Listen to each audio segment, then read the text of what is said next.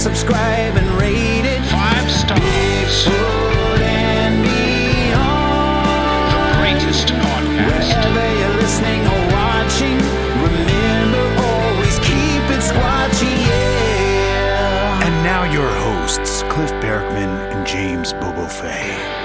Good afternoon, Bobo. How are you doing today? Excellent. Excellent. Wise choice. I am also doing excellent. It looks like we're unanimous. I think how your day goes has a lot to do with what you decide how it's going to go. You think so? Yep. I think that's most philosophies around the world that agree with that. Yeah. Barring outside influence. Too bad I'm such a curmudgeon, huh? So anything exciting going on you want to share before we hop into the Q&A for February? You know, I'm partnered up with Sam doing a documentary on like paranormal Bigfoot stuff. Sam Kitchen, the guy from Type 471 podcast. Yeah, you've been talking a little bit about that. Yeah, I don't know too much about it, but what can you share with us? Oh, he lost his place in the fires in California. Last couple, he got burned out 2 different spots. He's finally getting his insurance settlement, and he's buying a new truck and big travel trailer to go full-time squatching. So when I get free to go do film stuff, I can just go wherever he's at. We got a mobile base right there. He's got all the editing suite and everything right on board. Nice. So that's going to be a countrywide sort of search, or what's that going to look like? I think he's going to be on the West Coast. Oh, okay, cool. You know what, Bobo, I have that trailer of yours in my outbuilding. I still think that you should probably rent that out as a B&B as well if you're looking for other things to do with your time. That's a good suggestion, Cliff. I wanted to put it at your museum, and you said no. I said no on behalf of my landlords, I'm sure.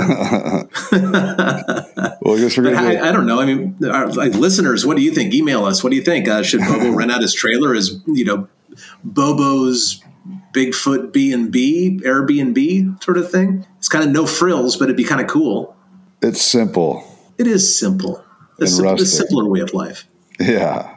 No slide. Well, I have something kind of cool to share, if you don't mind. There was a sighting on Friday. A gentleman that a friend of ours was driving home, or actually driving to Portland from Lincoln City, where he lives. And in the Van Duzer corridor, Highway 18, he passed a big, hairy guy standing next to a stump. And when he looked back, it was gone, but he saw the thing move, so it wasn't the stump. And I heard about it on Saturday, and I wasn't available on Sunday. But on Monday, I headed out there, which was yesterday at this point. I headed out there on the 21st, because today is the 22nd when we're recording this. And on the 21st, I went out there and poked around for a couple hours and found some possible impressions. But they're a little vague. I didn't take them home with me or anything. I did put plaster in them because there's a couple days of rain in between when he saw it on Friday and when I got there on Monday. But sure enough, man, there's 13, 14-inch impressions in the ground that were the right shape, the right size, just lacking that extra bit of detail that would have made me pour plaster in them and bring them home. But what was the landscape like? Oh man, it's right on the side of the road in the Van Duzer corridor. It is pretty busy, but it's coastal rainforest, basically the coast range of Oregon, and you got a pretty good look at it. As he's driving by. Kind of craned his neck around after he passed it, and he said he didn't see it anymore, but kind of kept on going, basically. He wasn't, didn't think about reporting it to anybody, didn't want to tell anybody, but he went into my friend's business. Friends of mine bought the Boring Winery and Tap Room a couple months ago, a nice establishment just down the street from the museum here. And Melissa and I were driving home from a dinner with some other friends of ours down in Troutdale, and we were passing the tap room. We say, "Oh, that's their car. Let's stop. They're still there." With like 5 or 10 minutes before closing, So we stopped by, and this guy was in there too, friends of theirs. So he kind of shared the story with us a little bit. I went back. It wasn't a business time, So I went back with my notebook a day or two later. I think I went back on Sunday and arranged to meet him there, and then I interviewed him and took some notes and all that sort of stuff, and went out there yesterday. So that's cool. It's always I mean, you didn't find anything castable. Just seeing like how it walked up, how it approached a busy highway, like that sort of stuff. It gives you so much info. Yeah. And I just got done writing up a review of it, or my field notes, I guess, and posted it onto our museum member website, the Patreon page, along with some photographs of the footprints or possible footprints in the ground. I mean, even driving home, there's this really cool, quirky looking bookstore on the side of Highway 18 before you go into the mountains. And anybody in the area is going to know exactly what I'm talking about. The owner's name is Russ. I spoke to him for a while. And I steered the conversation towards Bigfoot. And sure enough, he told me a couple stories of his own. And then he told me, oh, yeah, the guys down this road over here or whatever about a decade ago were complaining because they had a Sasquatch stealing their eggs, and out of their chicken coops and stuff. So it's, like everywhere else where there's a couple Bigfoots roaming around. Everybody's got a story. So it was a good trip, though. It was a nice use of my Monday. Did that guy have any interesting stories when he told you those stories?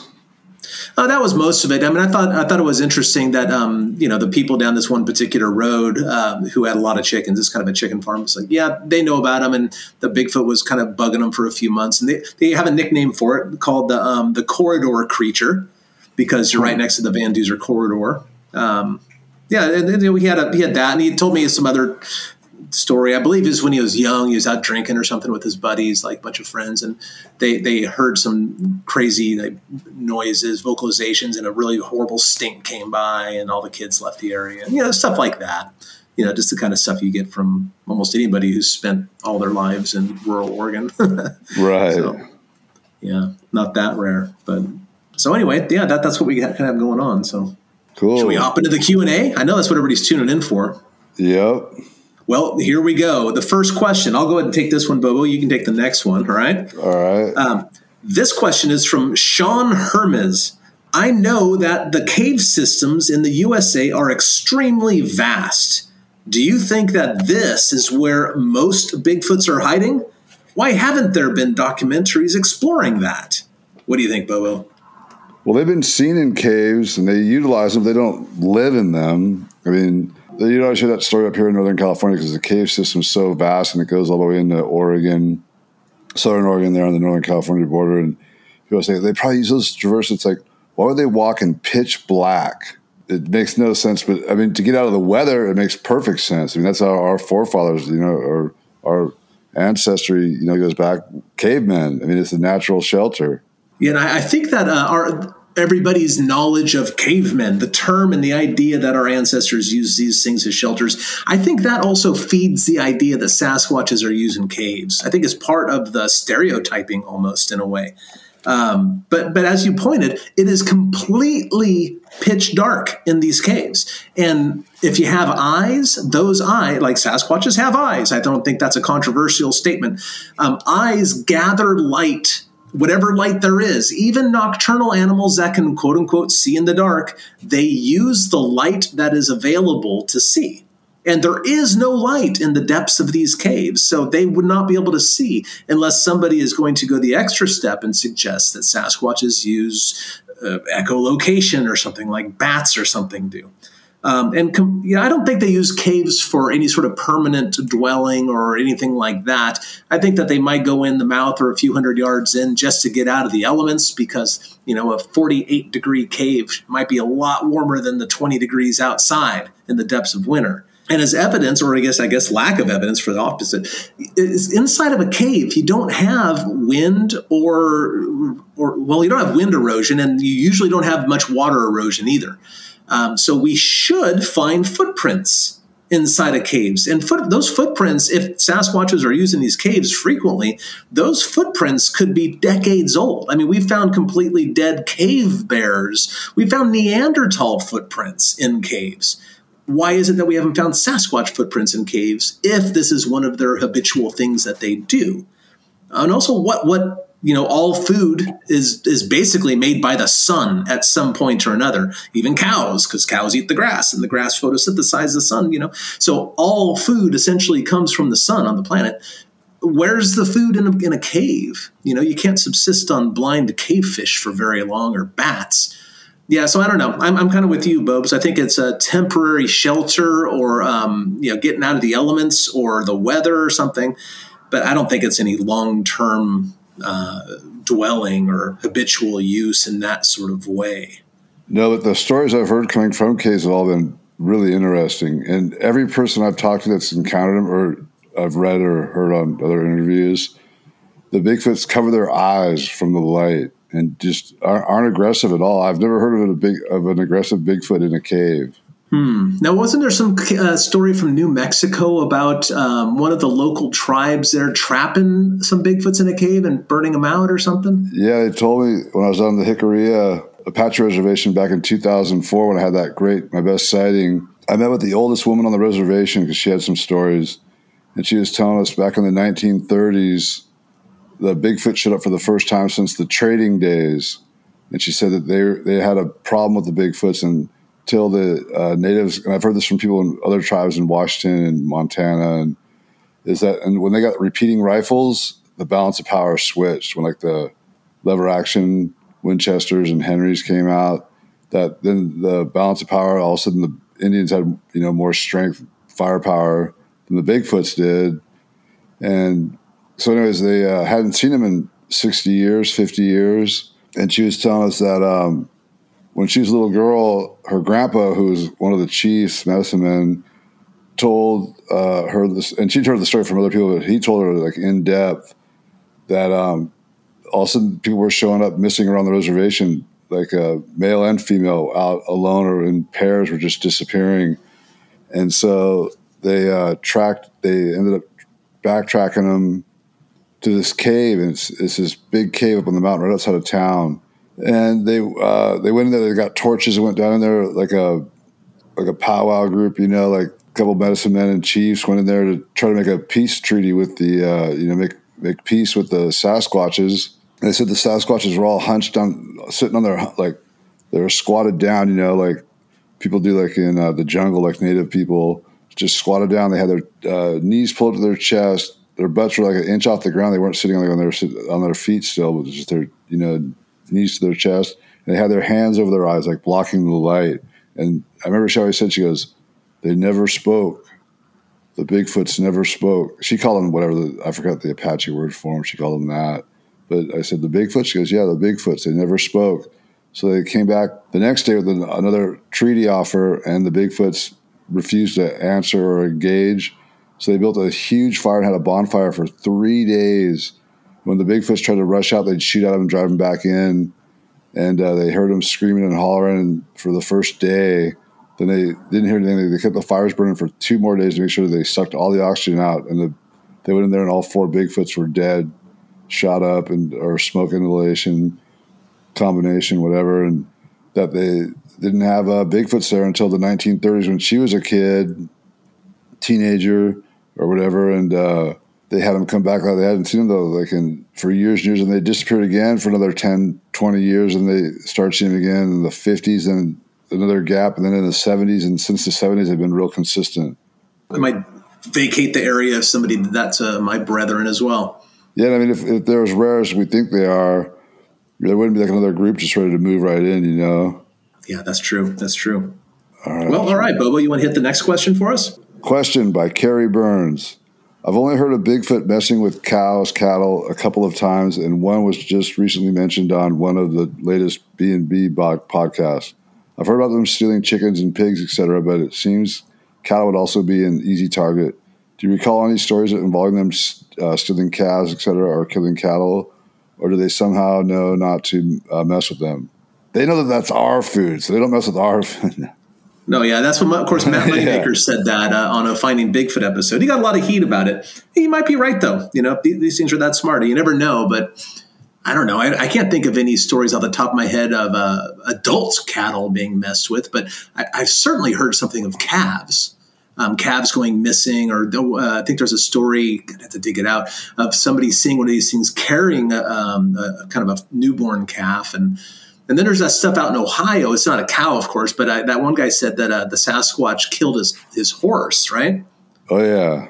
Yeah, we talked to that guy that killed his horse. And then that same old woman I talked to on the Apache Reservation, just a couple years, I think the year or two before, they bought a $15,000 colt they were going to start breeding.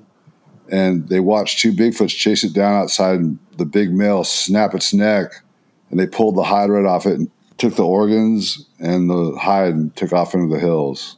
the hideout. That's interesting because I've taken several reports of them skinning deer or people finding weird animal skins like that bear skin from Jimmy J and that sort of it seems that seems to be one of the things they sometimes do is skinning animals. So it's interesting that that report came with that detail that might not otherwise be known. But yeah, I hear about them taking cattle once in a while, and then people say they just blame it on a cougar or wild dogs or wolves. Because they don't know what else it could be, or a bear, because it's torn apart, and so they just write it off as something else a lot of the times. But they definitely mess with cattle, though. I mean, I hear about them taking full-grown cattle here and there. You ever heard of these stories about them milking cows? Yeah, I mean, I've heard that, but it's possible, I guess, but it doesn't seem likely. Just because it's improbable doesn't mean it's impossible. Yeah, I don't put a lot of stock in that stuff, and I have to double check, but I don't think I've actually received a report of somebody observing this behavior.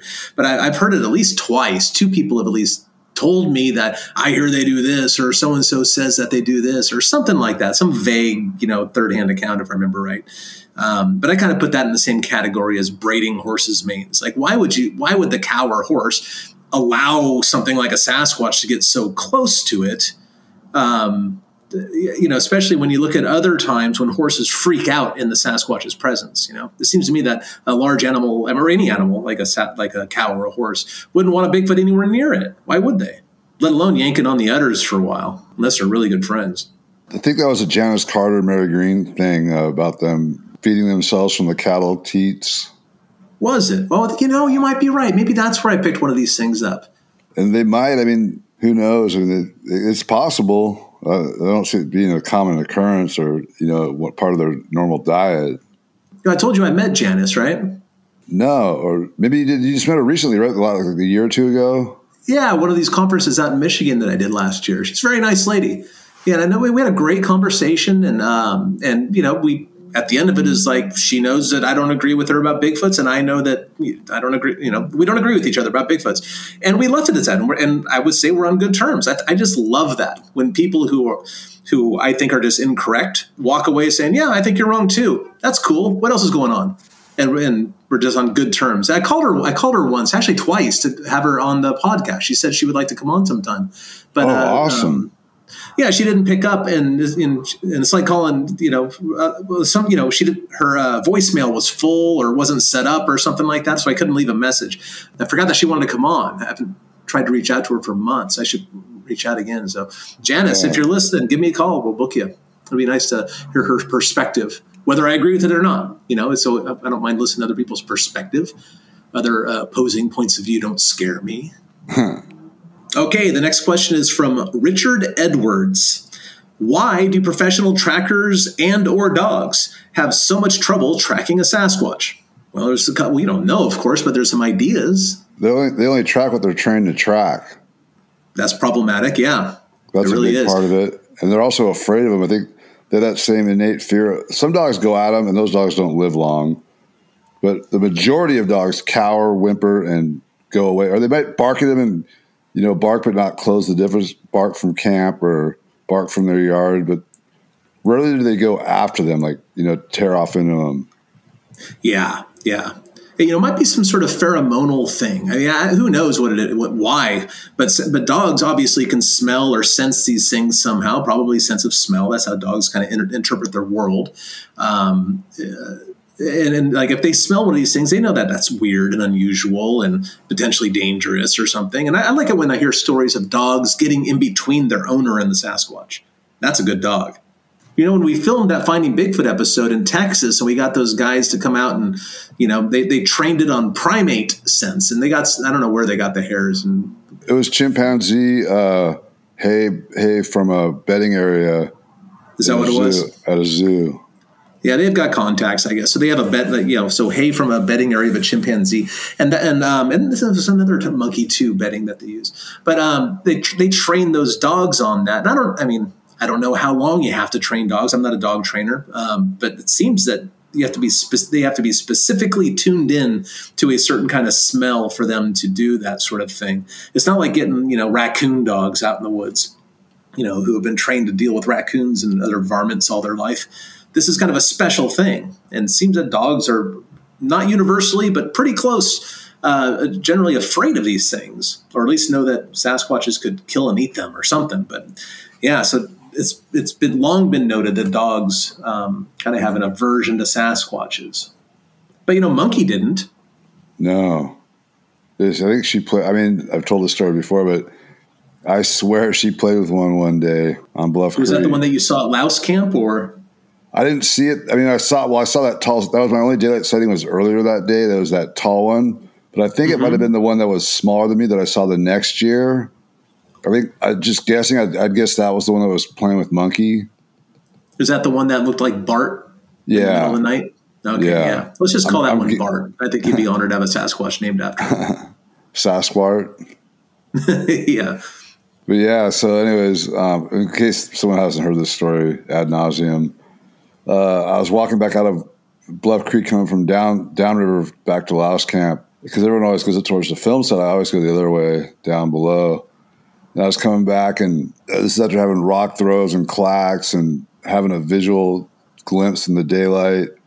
Coming back in, we got bluff charged by one in the brush, and Monkey just took off after it. And I could hear her doing play barking stuff, and I was like, "Get out!" I was screaming. I was terrified she's just going to get killed right then.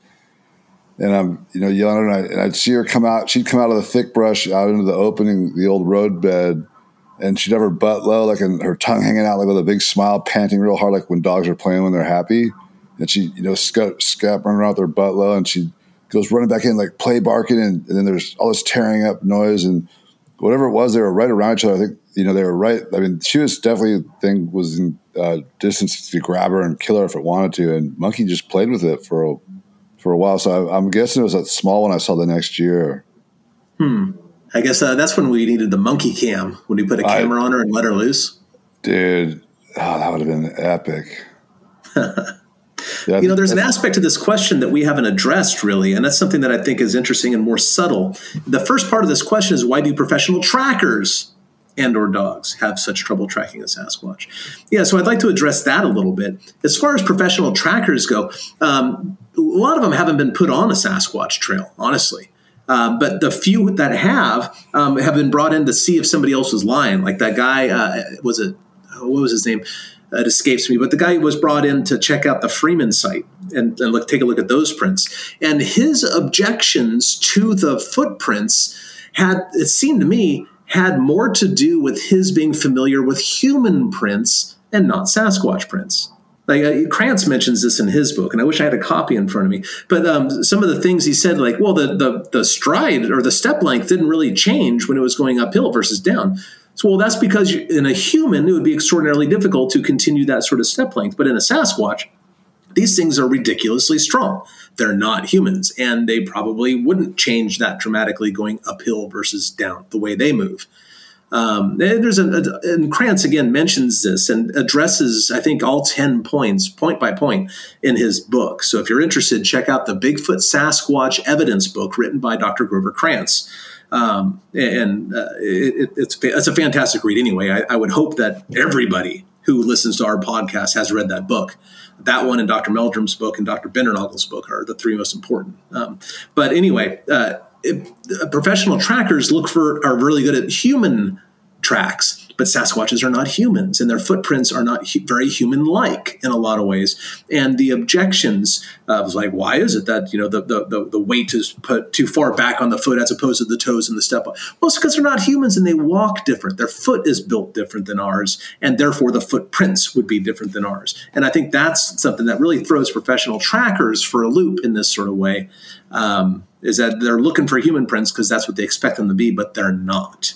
No, when I went to that spot in Montana last March, about a year ago, and for that trackway, before I got there, the head tracker for the border Border Patrol, the guy, he tracks drug runners and illegal immigrants, that sort of stuff. The head tracker guy, he came up to that spot and he tracked the Bigfoot. It was interesting. I didn't get to walk with him, but the woman who lived there did. Her and her boyfriend walked with the guy when he was walking around, and he told this is where it started to run. You could see the step length increase, and then it hit this ice patch and slipped. And he read so much into it, and he's like, I can't say, because of my job, I can't say what I think it is, but he just kind of gave him the head nod, like, yeah, this is not a person. Yeah, and Greg May, who's another tracker survival dude or whatever, he taught at Washington State University, I believe. He tracked one of the Freeman prints. I think I know he's on the scene in 87, both in April and in November. I think he tracked the 91 trackway as well. And he followed these things for miles, and he was very impressed with them. So. 7 miles. Well, don't know, actually, because if I may, it's called the 7 Mile Trackway because it was by 7 Mile Bridge. Oh, I thought it was 7 mile tracks. No. That's a confusing point with that track. The 1991 tracks is it was found. They were initially found, I think, on the 7 Mile Bridge and on 7 Mile Road down by the Mill Creek. But it's actually there was a few 2 or 3 miles at least, but it wasn't a 7 mile trackway. It was called the 7 Mile Trackway because of where it was found. Well, one of those old timers told us when we were there at the town hall. I remember them saying specifically they tracked it 7.5 miles, is what he told me. Maybe he did. I don't know. That might have been David Bean, gentleman I had an opportunity to interview a number of years ago. So that sounds like the really old guy, right? He had a handprint and something. A couple. Yeah, I'm pretty sure this guy told me they tracked it for 7.5 miles. Yeah, he was a cool guy. I interviewed him. I have a 45-minute taped interview with him, or recorded interview. Stay tuned for more Bigfoot and Beyond with Cliff and Bobo. We'll be right back after these messages.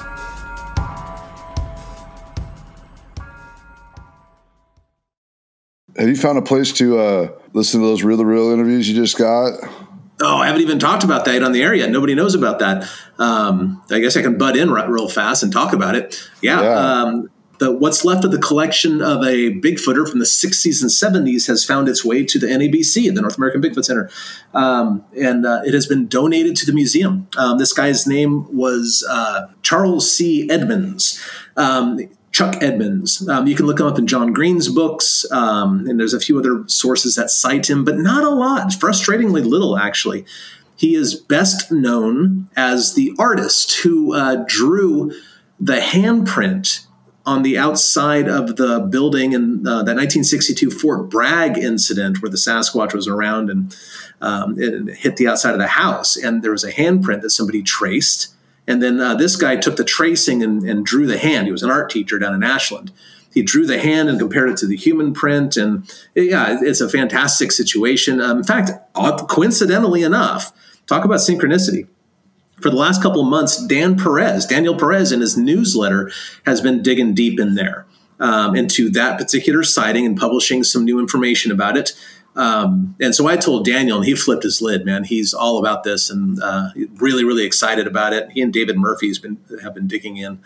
In the collection of stuff, along with the recordings that you mentioned, and I'll get to that in a minute, is the original handprint art, which is rad.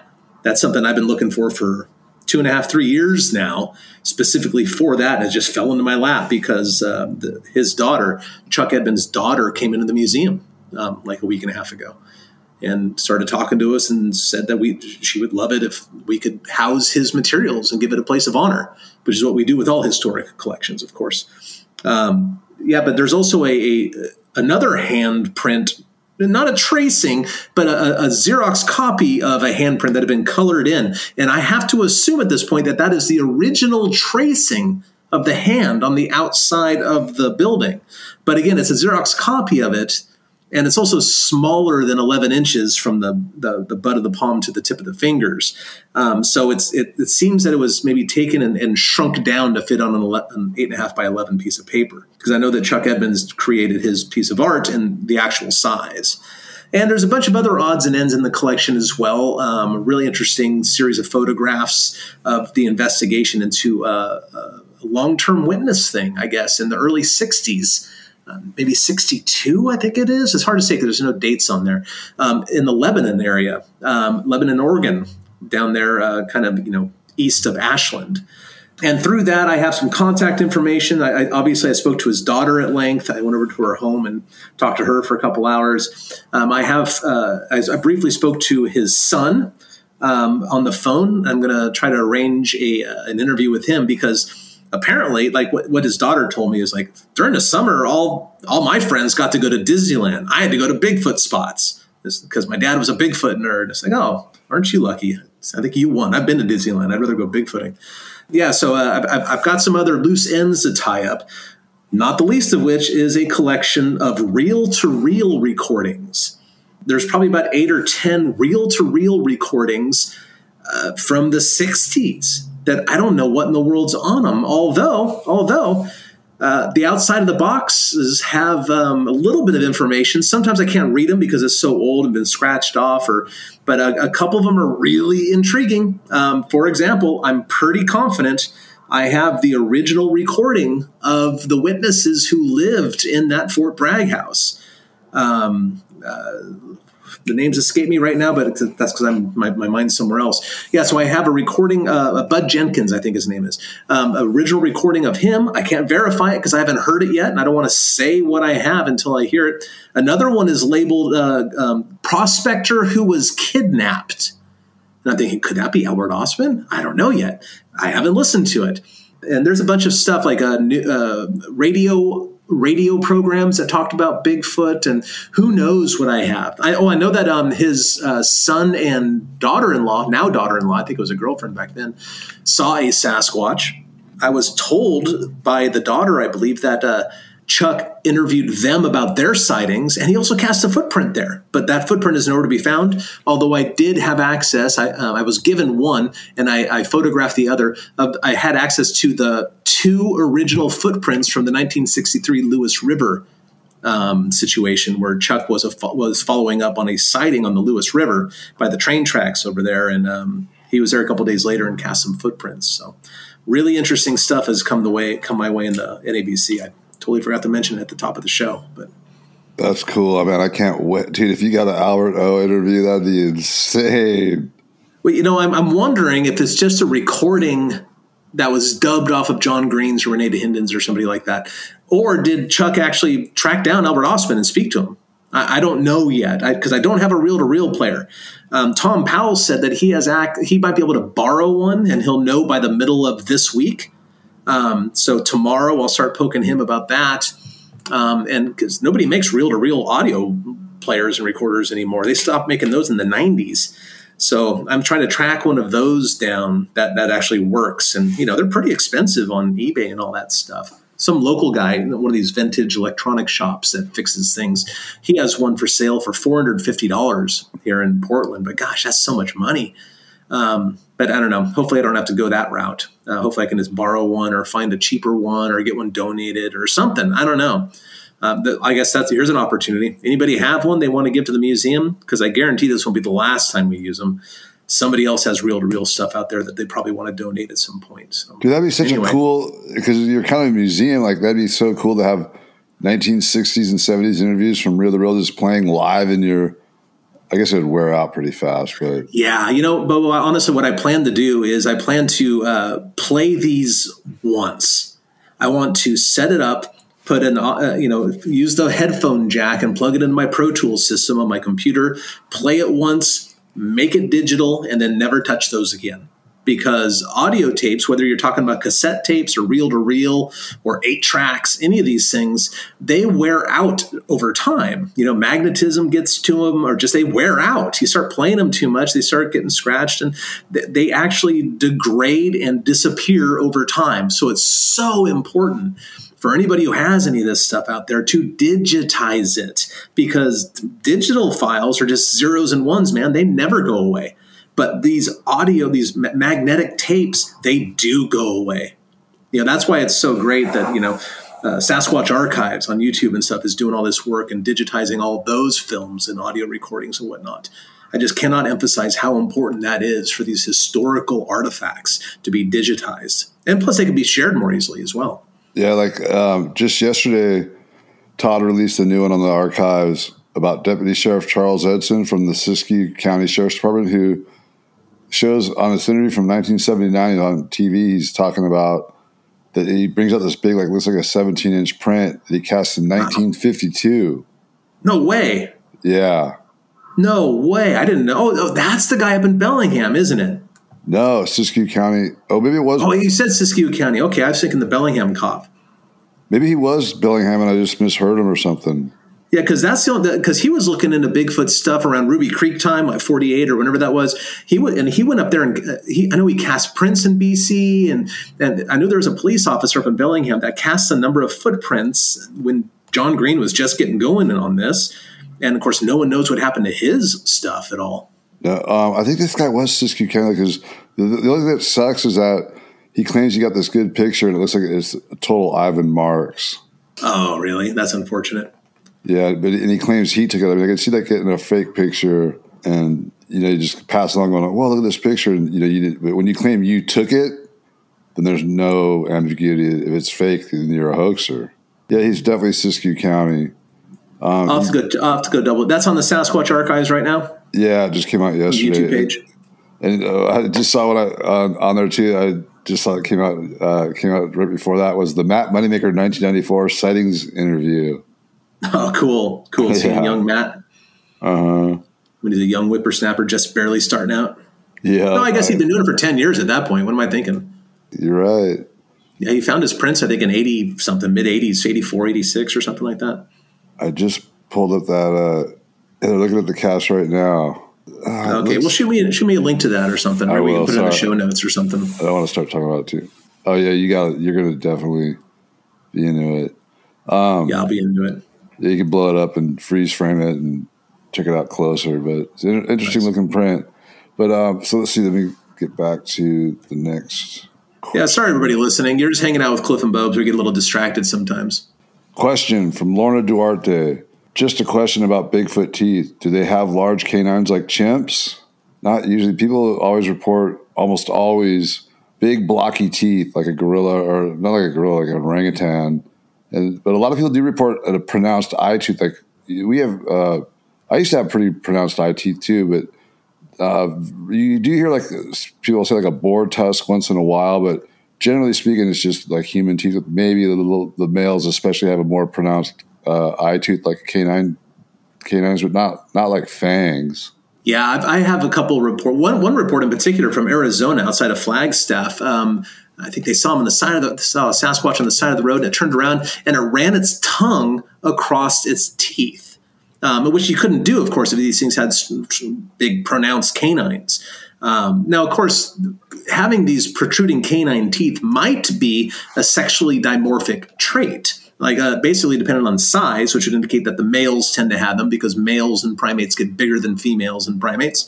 So yeah, it might be a sexually dimorphic trait. So these really big Sasquatches that are sometimes reported to have large canines, that might be a function of sexual dimorphism, but it also might be a function of fear in the observer. I think that we need to leave a lot of room for that. But by and large, 90+%, I mean, I'm going to say almost every report, there's a small handful of reports that might show this, but most reports have just like human-like teeth, which I think kind of says something about them. You know, not that they're necessarily human, but they are human-like, and they might be hominins. You know, because Paranthropus, for example, or Australopithecines, they didn't really have these either. Neither did, Heidelbergensis or any of the other hominins. Now, humans, of course, have a little bit of a protrusion in their canines. You can look in the mirror and look for yourself. So it makes sense that maybe the big ones, maybe they protrude a little bit further. But for the most part, the human-like squarish teeth, the canines don't seem to be there. Yeah. And I'm sure when they have like more pronounced canines, that utter freakiness of running into this giant ape man in the woods, those, more pronounced canines would turn into fangs in the imagination in the state of mind of terror. Yeah, I keep thinking about that the kid in Alaska that we did. He's not a kid anymore; he's a young man now, of course. But what was his name? Osh. Osh. Yeah, I was going to call his mom. I still got her number. I was going to call her last week. I've been meaning to call her and get an update on him. He was obviously scared out of his wits, of course. He didn't even want to get out of the car when we were filming with him because he was so scared. But he said, no, these things had big monster fangs and whatnot. And that's why I think that it might have something to do with the fear level of the observer itself, turning these into some sort of monster that they kind of look like but really aren't. All right, so let's go to the next question from Ryan Patrick. Have you ever heard of any conflict between bears and Sasquatch? Do they fight or mainly avoid each other? Well, you have a couple stories about that, but before you go, I think they mainly avoid each other because humans not a lot of animals fight except for humans, the other ones tend to avoid each other because even the smallest injury could be life-threatening, a broken bone or deep laceration or something like that turning into an infection. Most animals won't risk it. They don't have hospitals and doctors and bandages and whatever. Most animals just won't risk it unless their life is on the line for starvation or some other reason or territorial reasons. So, yeah, I know squatches, the big male squatches, will feed and hunt black bears, and I've heard a lot of stories. Even juveniles. I remember on in Queets. Oh yeah. Forgot about that. Yeah, the Queets story. I don't know. Well, there's Robert Alley's book, Raincoat Sasquatch from Alaska, where he details the big male 10-foot Bigfoot throwing rocks and driving out the huge male grizzly that was in the clam bed area on the beach. Yeah, I think that Bigfoots and grizzly bears, I think, would have a problem sometimes. For example, one of the behaviors of grizzly bears is when they kill an elk, they might eat a little bit of it. But apparently what they do, grizzly bears, they leave the elk out there for the flies to lay eggs on. And then they repeatedly visit it over the next couple of weeks to eat the maggots, which is brilliant. Absolutely brilliant. I'm not sure if they planned that ahead or if it just works out well for them. But what an ingenious strategy, because maggots are just ever producing and they're highly nutritious. They're supposedly pretty delicious. I've had a couple in my time. They weren't that bad. I could see how a Sasquatch doing the same thing, like letting the grizzly kill the elk or the deer or whatever, and then visiting the corpse. If he doesn't time that right, he could run into the grizzly bear. But then, they're smart enough just to leave the area and come back later. Yeah. Should I tell that story or the Queets story real quick? Yeah, sure. I think we have time for that. Go ahead. So he was the chief of police up there for the tribe, and he was out elk hunting, and he was way up the Queets River, way up, like 25 miles or something. Sun was coming up. It was starting to get light. It was still dark in the woods, but it's getting light on the gravel bar, and there was a kind of a misty haze coming up off the water, and he's glassing up the river, and he starts seeing looks like a herd of elk coming down, and it ended up being about 30 to 35 Bigfoots walking down the river bar, like all different heights and 30 to 35. Yeah, walking down in the fall. He said that they were heading to Lone Mountain on the coast, and they had like a powwow there where all the Bigfoots get together in the fall and the spring. Every 6 months they'd get together, and in the springtime is when they decide when if you didn't show up, that meant you were dead. And so, like, if you were like a male that had this territory, such and such creek drainage, flowing into this such and such river, like that's your zone from that confluence, on back up into the headwaters area. That's all your zone. That's how they kept from fighting with each other. But anyway, so kind of a lot of supposition there, don't you think? He said that's just probably, but it could be true. I mean, I don't know. Yes, it is a lot of supposition, but they might have good reason for thinking that. I don't know. But fair enough. Anyways, the same guy was out hunting.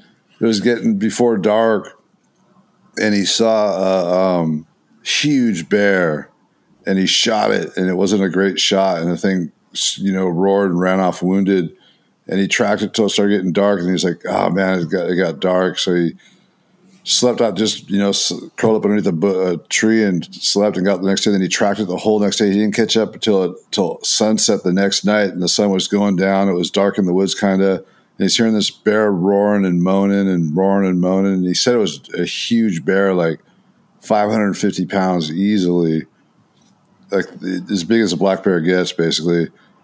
And he's like, "What's going on?" He was kind of spinning around in circles, and he realized there was shadows and shapes moving. And he got his looked through his rifle scope and looked down in there, and he realized it was the adolescent Bigfoots that lived near the village, the Queets village that he'd see all the time.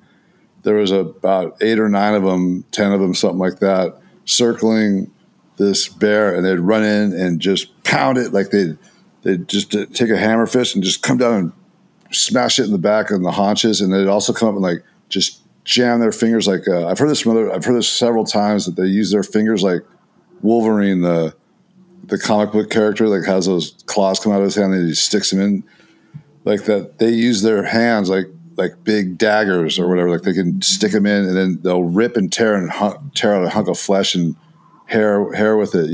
As they fur, they'll just grab a handful of meat and just tear it off. That's what they were doing to this thing. And he watched for about 2 minutes. Maybe it was longer. Maybe it was 10 minutes. I can't remember exactly. But all of a sudden, the leader of the side, and these were all 6 to 7 footers. He said mostly like 6.5 foot. But there was a big 7-footer was in charge, like teenager. And that he gave like a whistle cry, and they all just ran in and mobbed it at once and just all came in and hammer punched it and just beat it to death in 10 seconds, 20 seconds. The thing was just pounded to death. That'd be hard to watch.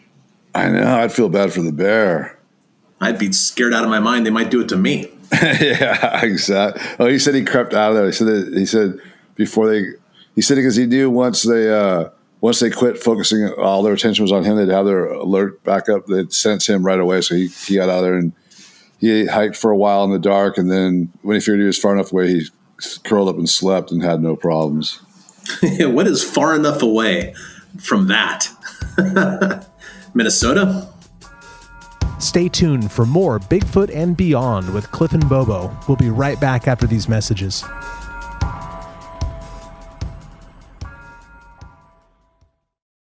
Okay, question, Barb Gerard. How do you keep safe in wilderness, particularly bear and cat country, from predators? I've done some off-grid camping, but have a gun with me within reach. My concern is a personal safety issue.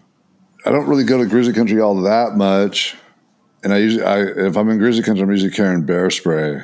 Yeah, bear spray in grizzly country. I mean, I have a firearm or two, but I don't really bring them. I might bring them if I'm alone out in the woods, or if I'm with Sochi, that my dog, because I have the good sense to back away from a bear or mountain lion, but I don't think my dog does. And I would hate to have her disappear because of something like that. So, but I don't really carry sidearms or anything like that in the woods for the most part.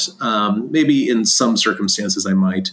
I think nowadays if I went, no, that's not even true. I'd probably have the gun on me in my backpack somewhere instead of on my side if I went to alone to the PG site or something, because there's a lot of mountain lions there. There's just a ton of mountain lions there. So, but at the same time, maybe I wouldn't. I don't know. I've been going there for so many years alone. Without any sidearms anyway. I think bear spray would probably take care of darn near anything, including weird tweakers and dangerous people in the woods as well. Yeah. Yeah, and the best thing to do is don't do what we do. You should go with friends. You should go with somebody else, because if something happens, something goes sideways, you can die out there. And it's not the animals that's really the danger. It's yourself. Of all the dangerous situations I've been in the woods, the vast majority of them, like 99+% of them, I put myself there. It wasn't an animal. I've seen some animals in the woods, and that one bear that, I remember with Tom Yamaro, and that was a lot of fun. That bear wasn't that cool. Didn't want us there. But for the most part, I put myself in danger. So that's why it's a good idea to go with somebody else. But as long as you keep your wits about you and you're with somebody else, you tell people where you're going, you're probably pretty safe for the most part. You're not food unless the mountain lion or whatever is in a starvation situation, in which case I'm sure I look delicious. You've told me that on several occasions. Classic. And of course, Bobo, I'm deer size. You're not. You're much larger than deer size. What do you do? Baby elk. I used to carry a samurai sword. True. Bob Saget got it for you. I had them before that one too. And then that was to get around the law in national parks. I go to Redwood National Park. I only carried it at night too, because I didn't want to run into like hikers in the day with it. But then I found out that was illegal in California anyways. So it's just about as bad as having a gun. So, but I always carry now. I got a little teeny North American Arms, the tiniest little 22 5-shot revolver. That little teeny 22. I got that. I carry that for tweakers, and then for mountain lions. It's more, I wouldn't think I'd kill a mountain lion with a little 22 Derringer, but it's so loud. I think it would scare the just scare them away. Well, and aren't cats, mountain lions, et cetera, aren't they real sensitive to pain? I've heard that before. I haven't never tested it out, or anything like that. But like bears, I don't think that they might even not notice a whole lot if you shot them with a .22. It might piss them off. But I think a cat might actually turn its tails and run, if that was the case. But once they latch on and go for the kill, that's when cats are real dangerous. I've often thought that I wouldn't even know a cat was onto me until it was literally on me, because they attack from behind and try to grab on, like they sink their claws into you and then try to sink their teeth into the base of your your brain stem there in your neck from behind. I mean, try to sever the spinal cord. So I've often thought, like, why carry a gun? Because by the time a cat's on me, it's pretty much too late. Yeah, I don't really worry about it too much. I mean, if I was living in grizzly country, I'm sure I'd have a different attitude. Or if I was where there's polar bears, I'd definitely have something large caliber. Right. Well, here, let's go on to the next question here. This one's from Jeremy Morris. Have researchers ever tried to use a Bigfoot decoy to possibly see what happens like duck hunters use their decoys? Yes, they have. Tom Shea has done that, and he got a lot of weird things going on. Some footprints in the area, some food stolen, and all that sort of stuff. And I'm sure Tom's listening. And Tom, if you're listening, let me know if I'm missing anything here. But I know that they haven't got no photographs or anything like that. But every indication showed that at least one of these things in that particular area was at least curious about it. And actually, forgive me, Tom, for not remembering exactly, but I think they found it not torn apart and destroyed, but torn down one time when they went into the area. So it's at least been tried with some interesting results. That's the only one I know of. I can't imagine bringing Murphy out to the woods, though. So we did it in Virginia. In Virginia? Yeah, we had the Squatch with the tape recorder screaming and the glowing red eyes. Yeah, that was a plywood cutout, though. I don't think that's going to fool a Bigfoot, but maybe it would from a distance. Yeah, but we've done it. We've done it like back in the mid 2000s. We were trying it out up in the redwoods, and I always thought it would be more productive. I always thought it would. It never worked for us. We never did it long enough, I think, to get an accurate sense of if it could really work or not. But and a lot of people are afraid of getting shot while putting it on, because if someone saw you, that you could get shot wearing one of those ghillie suits. Yeah, that might be an interesting thing to do, is if you go Bigfooting just in ghillie suits to see what happens. But like you're saying, that's kind of taking your life in your own hands, to be fair. Yeah, you are. I don't think that's a good idea. I would strongly recommend against it, actually. But it would be interesting. Like if you had a 20 square mile area where you were completely confident nobody with guns was going to be, well, yeah, maybe that's worth a shot. But still, is it worth a shot literally? Right. Because that's what it might come down to. Well, should we go to the next one? Yeah, I think so. Chad Marlin, if that's your real name. Cool name. I'm a railroader. Knowing what I know about animals using the path of least resistance and trains that cut through the deepest and darkest forests, have you all received sightings from train operators? Also, these trains come equipped with a DVR on the front of the engine. So has there ever been any video footage of a Bigfoot captured by a train DVR? I know I've known some engineers that have seen them on occasion, for sure, but I don't know of any video of it. No, I don't know any videos either of that. Although I have a group of train guys that come into the museum every once in a while. I've seen them around town 3 or 4 times. I met them actually when I was meeting with the landlord at a local pub, kind of going over the lease for the museum, actually. And they came up to me and said, "Are you that one dude?" And it turns out I was that one dude. So they started sharing their Bigfoot stories with me. And of the 4 guys who were there, I think 3 of them had observed Sasquatches from the train on the job. And they've come in the shop since then. I was very careful to write down their accounts and put dots on the map and all that sort of stuff. Yeah, and for whatever it's worth, anybody in the Portland area, everything always happens within a few miles of the Eagle Creek area. The one, not the Eagle Creek down by Estacada, by the way, the Eagle Creek, that trail up there in the gorge, kind of by Bonneville and that general area. The same Eagle Creek where that giant fire started a couple years ago, when those moronic kids were throwing fireworks on the trail and started the fire that destroyed a ton of stuff. But anyway, yeah, that's the area. And all 3, I think, of the sightings that were reported to us by those train dudes came from that one area. Yeah, we had Amron Twitchell on here. He's a train conductor, and of course, yeah. The route he drives, he picked because it goes through Squatch territory. And he gets to do it at night. So he said if there's ever one, he'll have it on video, and he'll make a copy of it. That'd be rad. Okay. Well, the next question is from Lisa Lo Salento, I think. Maybe it's Lo Calento, but I think I'm going with Lo Salento. What are your thoughts on the 3-toed footprints that were discovered in the 60s and again more recently? Crocodiles. Yeah, fakes. They had that Honey Island swamp monster stuff. That was a fake. M.K. Davis discovered the actual fake boot sort of artifact that made those. It was an alligator foot kind of glued onto some boots or tied onto some boots or something, attached to it anyway. So those are fake. And as far as I remember the other 3-toed big one was Boggy Falk. Creek. Yeah. Falk, exactly, the Falk stuff. Maybe real, maybe not. Hard to say. But that doesn't mean, and of course there's a whole slew of 4-toed prints as well. But the thing is, Sasquatch feet are very, very bendy. And there are many cases when not all 5 digits register. So if you're missing like a pinky or one of the middle toes or something, it's not a big deal. Their feet are their toes are probably about as long as your fingers and almost as bendy. So it's not beyond imagination that not all 5 digits register. If there's 3 toes and they're equally spaced across the front, then I would say fake.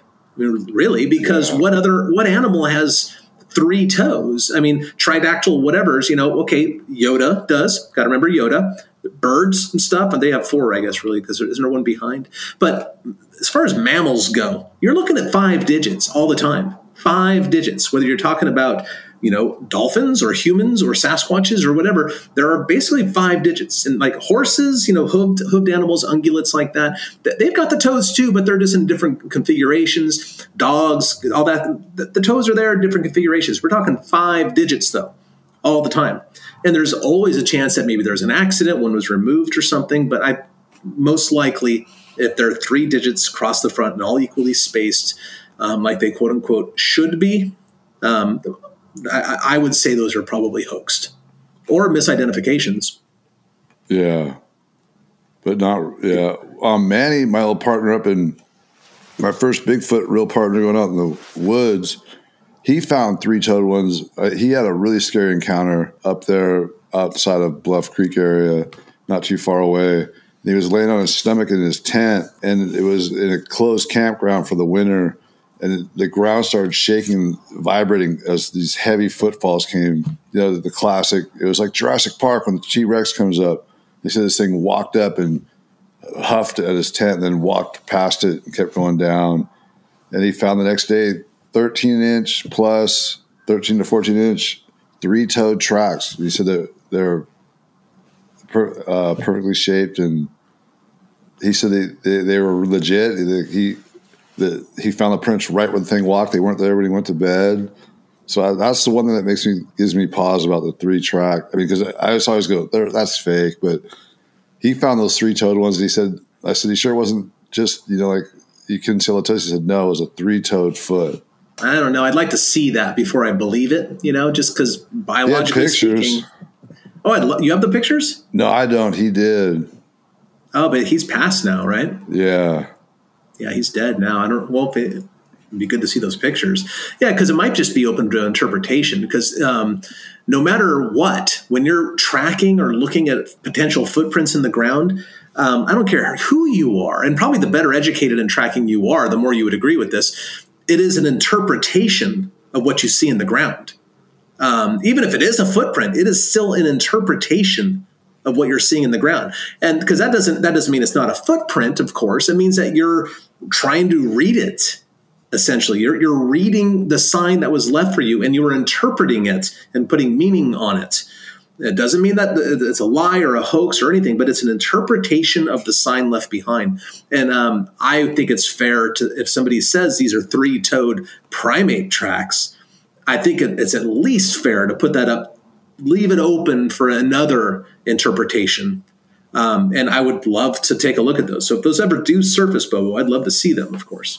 Yeah, I mean, it's hard to conceptualize those could be legitimate and like actually be from a 3-toed foot, but Yeah, he was adamant about it. He said, "When you saw him in the ground too, this and that." I was like, "There's no way you saw 3 tow tracks." He's like, "Yes, I did," and he had photos. So maybe those will turn up sometime. I hope so. I hope so. Yeah. He literally though, dude, filmed his life like 12 hours a day. He had camcorder recording when he rode his motorcycles. Anytime he drove, he had a GoPro type setup. It was before GoPros, but he had a small little like lipstick camera, hooked up to his helmet on his motorcycle or his dashboard. He always had video cameras running always. So to try to find something that he had would be just literally, it would take you months and months and months. I mean, he had years and years of his life just on tape. Even the most boring stuff he'd just keep. So I don't know if anyone's ever going to find it. I've never even met the guy, unfortunately. Maybe do you have any contact for him or something? You can call him? His sister, but it's like I don't know who'd go through all that stuff. I mean, he had so much stuff, so much footage. It was insane. Well, I've got employees, and I give them the grunt work nowadays. I'll ask her. Here, listen to the 7 hours of audio for me, would you please, Connor?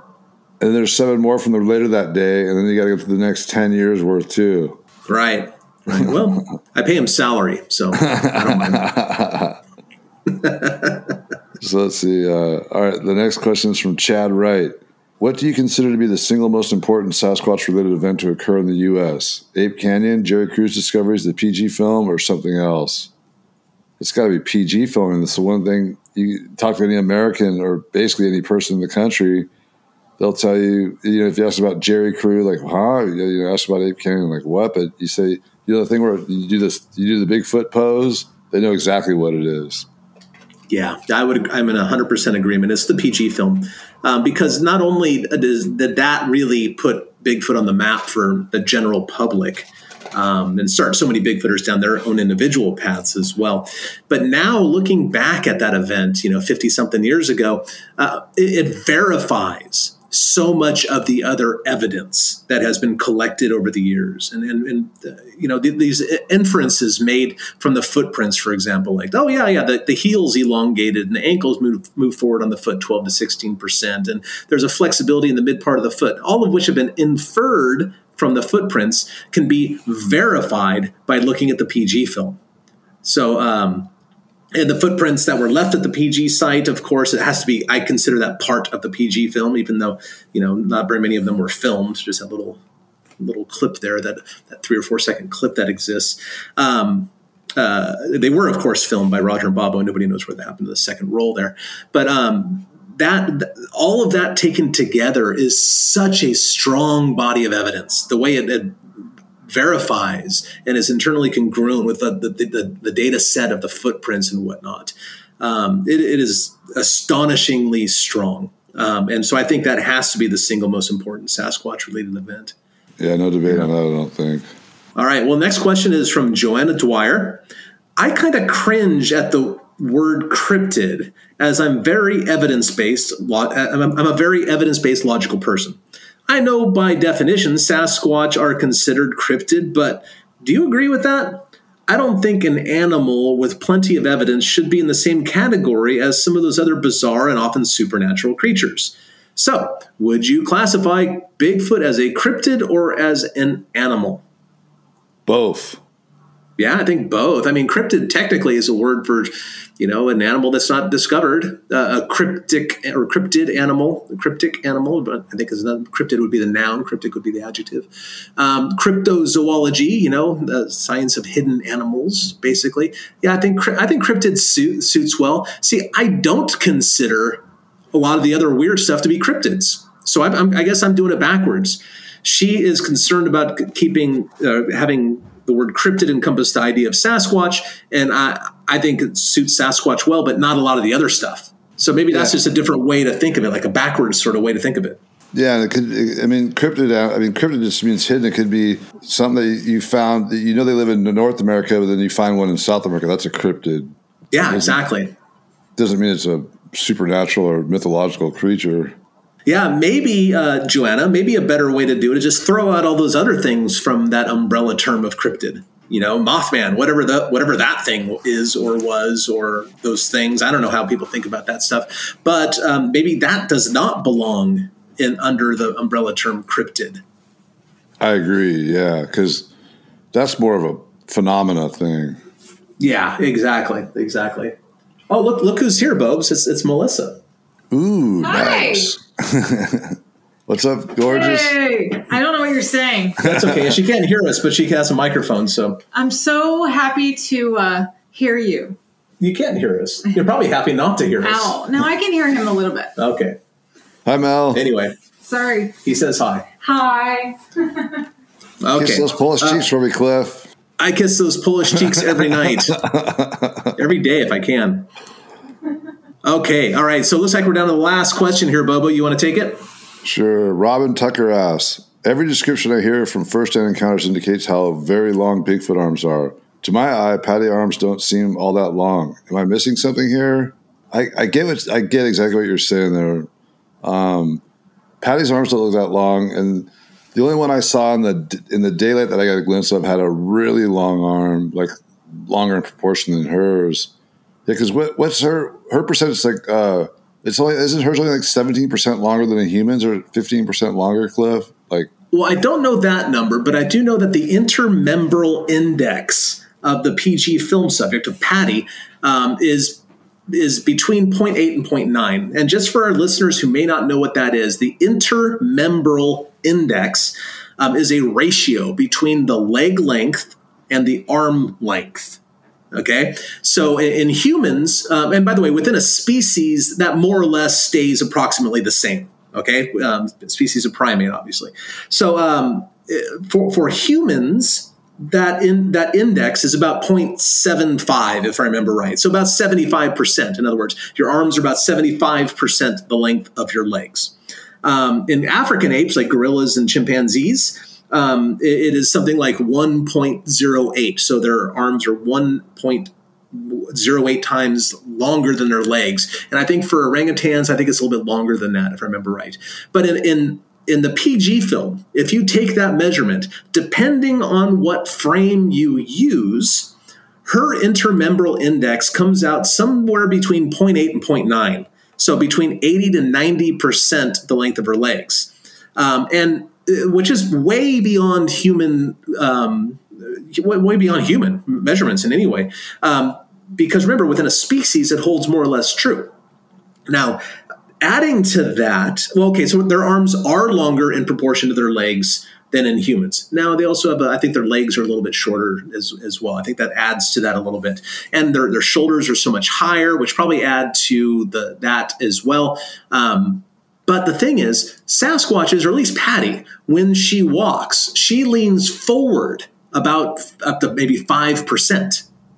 She's leaning forward, and that leaning forward actually serves to make the arms look longer as well. So these reports where the arms are hanging down well below their knees, the Sasquatch might be leaning forward in its gait a little bit more than Patty was. So there's probably a couple different things going on here. They certainly have longer longer arms in proportion to their legs than the humans do, but shorter than all the other apes. But they also might be leaning forward, and therefore that gives the illusion of their arms being longer when actually they're just hanging lower because where they attach is actually closer to the ground. So there's all that. yeah. But yeah, I mean, I do get what they're saying. Like when you look at the PG film, like it doesn't jump out at you like her arms are really that long. No, I was looking at our life-size poster of Patty in the back room the other day, and I noticed that her hands are down more or less where they're supposed to be, like on a human. But then I looked up, and her shoulders are so much higher, and I think that's where that extra length comes from because they have such high shoulders, and the head's hanging a little bit lower than it would be in a human. True. So yeah, I think there's a lot going on there. Well, we've cleared people's questions up again one more month, Cliff. I hope we've put everybody's mind to rest. Hope you can rest better tonight because we've just done this for you. We are good people. We're the best. All right. Actually, we're okay, and we're very, very lucky that all of our listeners like to listen. So we appreciate all of you. Our listeners are the best. We're just second best. Yeah. And of course, we're going to do these about once a month. We're trying to do Q&As about once a month right now. If you have questions you'd like Bobo and I to answer, please email them to us. And the best way to do that is go to our website, BigfootandBeyondPodcast.com. And then at the top in the menu there's something that says contact. That email goes right to our producers and sometimes make it to us. But that's the best way to offer a question to us. So go ahead and go to BigfootandBeyondPodcast.com, hit the contact button in the menu, and then submit your questions. And maybe we'll answer yours next month. We enjoy doing these. I hope you enjoy listening to them as well. And other than that, Bobes, maybe that's it for the next month, huh? If you have a Bigfoot sighting or any kind of cryptid or paranormal, anything weird you got that's a true story, we want to hear that too. Especially, we're always looking for good Bigfoot accounts. So if you got one of those, lay it on us. Yeah. And of course, one more, I'll shake my tin can here. If you have anything that you would like to donate to the North American Bigfoot Center, whether it's newspaper clippings or maybe a letter or something that was received in the past, some audio recordings of witnesses, consider doing that. We'll put it in a place of honor. We'll add it to the archives. It'll be used for future education. NorthAmericanBigfootCenter.com. And there you go. Yeah, that is a worthy cause to donate to. I've given a few objects to that place. Yes, you have, and we really appreciate it, Bubs. Yeah, it's a good place to go. I mean, because you guys actually will take care of it and archive it and cherish it. Absolutely. Absolutely. Cool. All right, folks, well, you know what to do now. Hit like, hit share, spread the word of the Bigfoot and Beyond podcast. And until next week, keep it squatchy.